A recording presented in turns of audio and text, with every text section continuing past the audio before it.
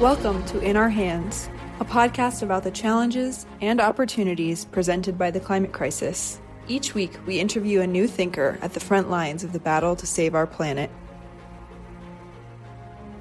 Kevin is a research affiliate at the Population Studies Center at the University of Pennsylvania, my alma mater.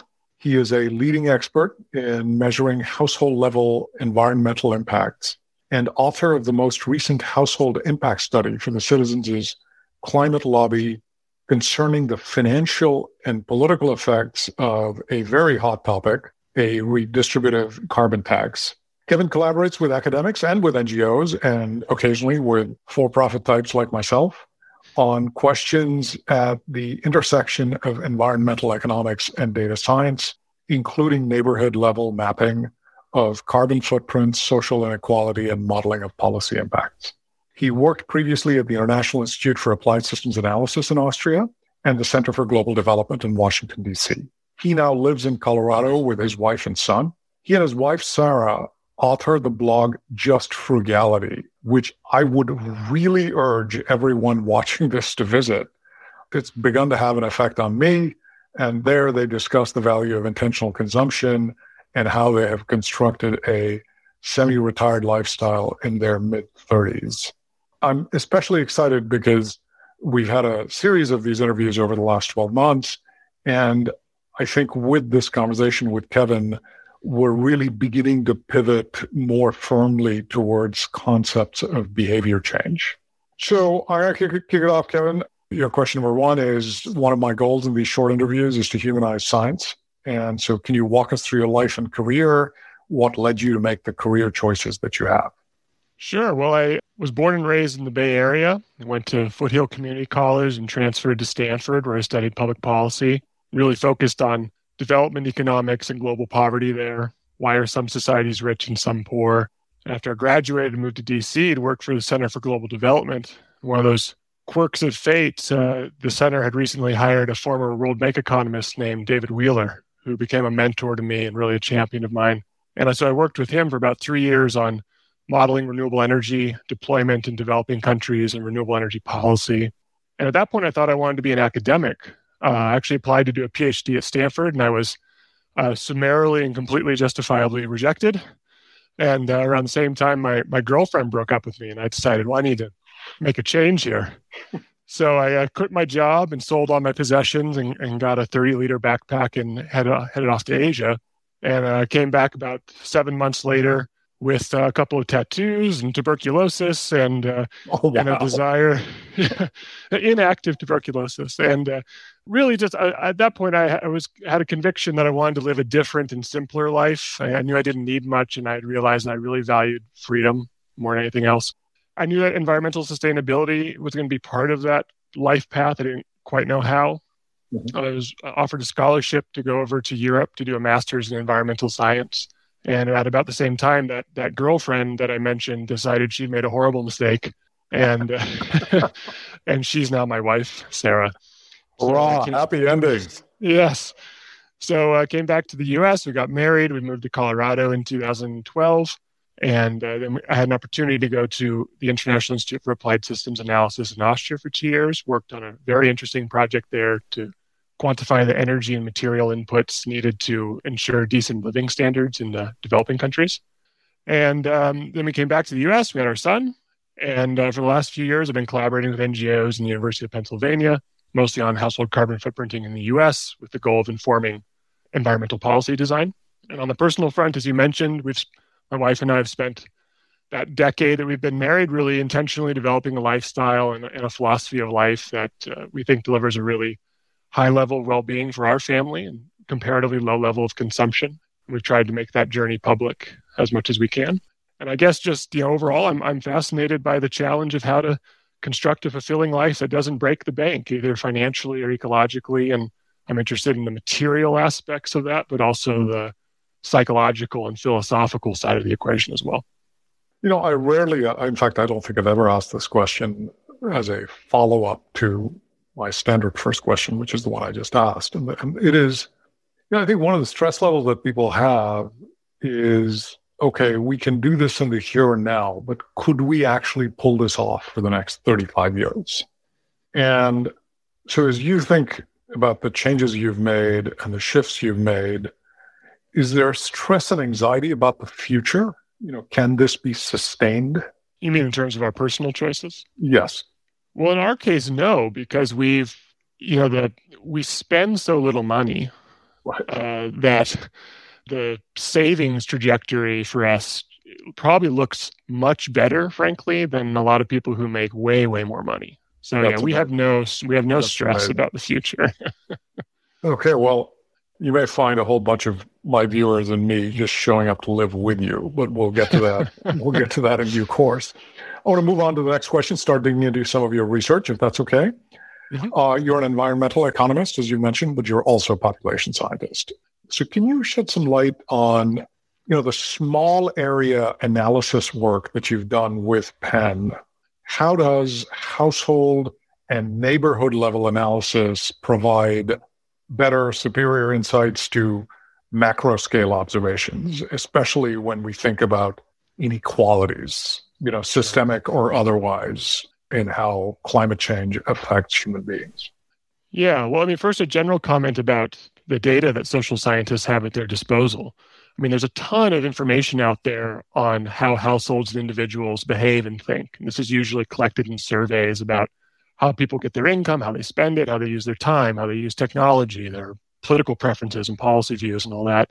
Mm-hmm. And then next to that, there's this ever-increasing trove of spatially referenced data, things about what does the building stock look like from place to place, commute distances, school quality, election outcomes. It's kind of endless.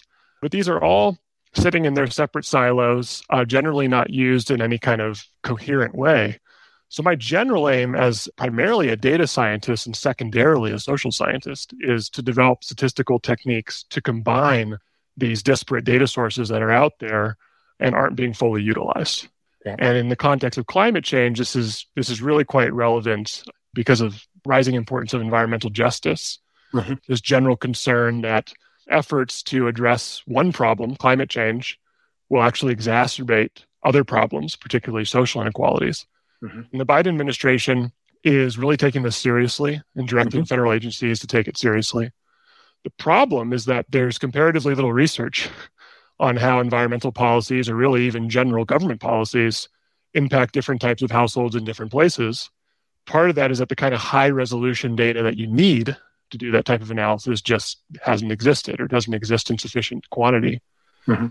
So to give you one example, right, most economists believe that carbon taxes are the most efficient way to reduce emissions. And the reason they're efficient is that they increase the price of carbon-intensive goods and services.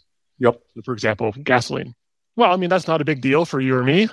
Yep. But for a household that's near the poverty line, it's a big deal. But interestingly, and I think this is the type of detail that you need good high-resolution data to get at, you could take equally poor households, one that lives in New York City and uses public transportation, one that lives in the suburbs of Dallas and has an old fuel-inefficient car, right, a 45-minute commute, right? And we have a big equity problem there.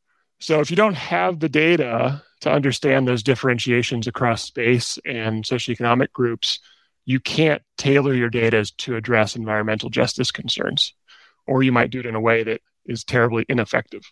In addition, outside of climate, I'm interested in developing these types of cohesive universal data sets because I think there's lots of applications to all sorts of interesting questions. For example, housing policy, housing subsidy policy, political redistricting, questions around what are called neighborhood effects. So for example, we know that rich households are increasingly self-sorting into neighborhoods that are exclusively other high-income households. What is the effect of that kind of peer group effect on notions of enough or sufficiency, and does it change their consumption patterns? So there's all sorts of interesting applications, but my focus primarily as a data scientist is developing the kind of high-resolution data that you need to even begin to get at those questions. Got it. So I'm going to continue digging and poking, and it relates to carbon again. And this is all these questions are based on some of your work. So much research has examined global or national carbon emissions. And as you were just saying, these are not silver bullet and should not be silver bullet things. The effects of climate change are not distributed equally, as we just discussed. And so your research at the intersection of all of these trends and factors is especially relevant. So can we unpack a little bit further whether carbon payments, I mean, we just touched on whether carbon payments counterbalance these inequalities. Can we dig into that a little further? Yeah. I mean, could we make the case that it's misguided? Is that the direction, maybe, which would be counter to a lot of economic thinking, right?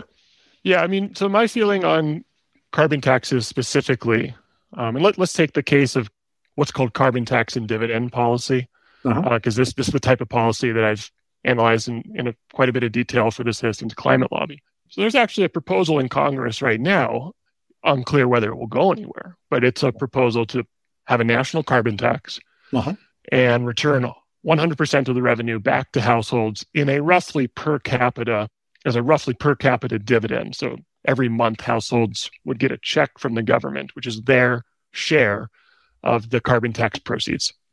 So to give you an idea, I mean, the carbon tax increases prices. I mean, I think it's useful for the general audience to understand what we're talking about. So, like, please, carbon, absolutely. So a carbon tax of like $30 per ton. We're talking about increasing gasoline prices by about 30 cents. Gallon of milk increases by maybe like 4 cents. And a new car might increase by like $200. That gives you an idea of the scale. So as we talked about earlier, we had these equity concerns. So what Citizens Climate Lobby asked me to do was develop a data set of household footprints across America. We ended up assembling a data set with 1.3 million households, and then simulating how this policy actually plays out financially for each of those households. So what's the additional cost of the policy due to rising prices? And then how is the dividend offsetting that additional cost?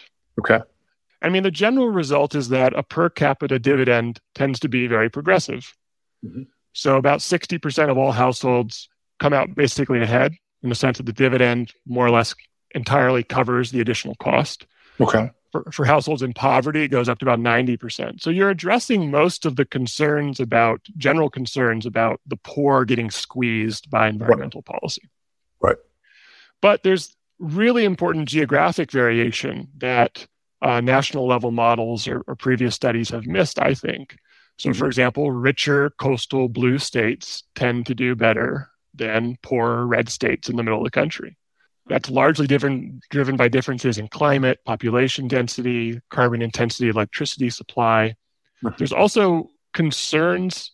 I think a per capita dividend addresses most of the concerns at the very bottom of the income distribution, but I think there are additional concerns towards the middle of the distribution.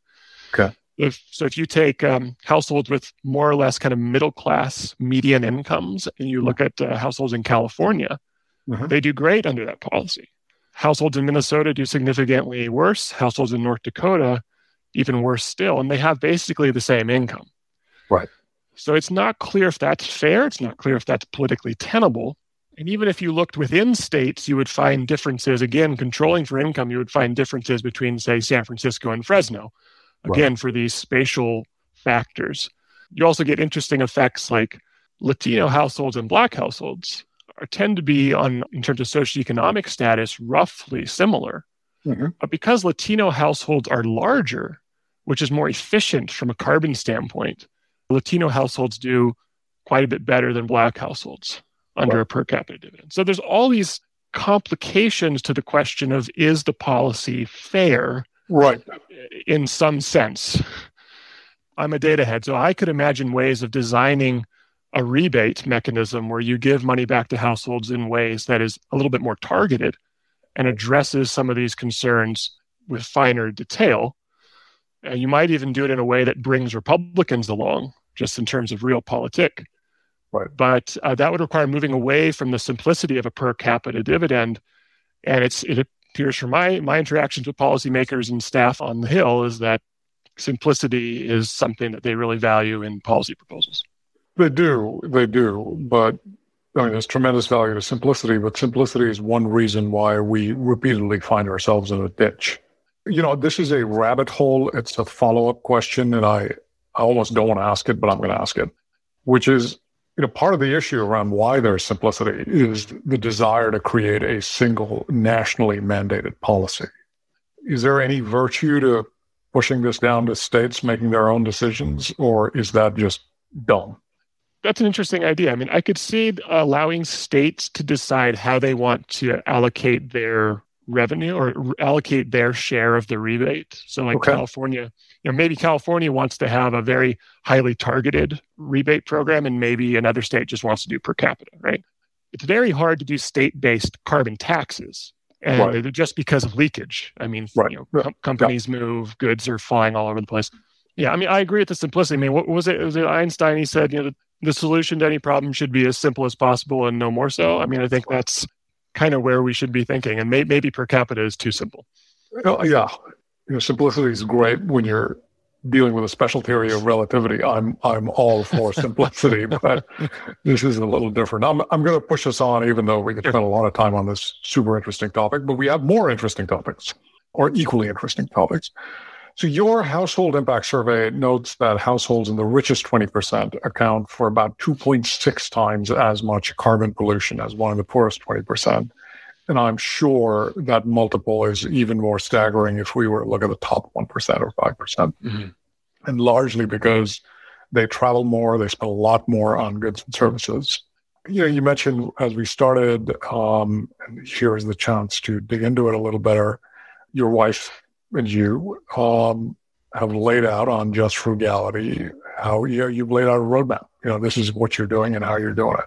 So what do you think is the relationship between frugality and household level sustainability? And that is a very open-ended question by design.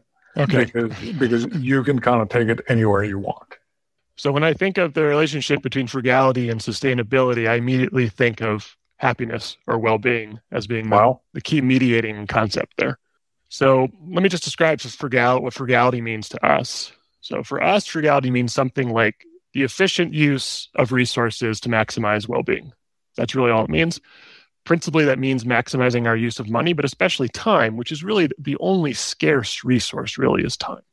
Right. And so if you take that seriously, I think it leads you in a certain direction in terms of consumption choices. But there is research out there on the relationship between consumption, or at least income, and emotional well-being, notions of happiness. Mm-hmm. It tends to find that, as you might expect, it appears that self-reported happiness tends to saturate at a certain income level.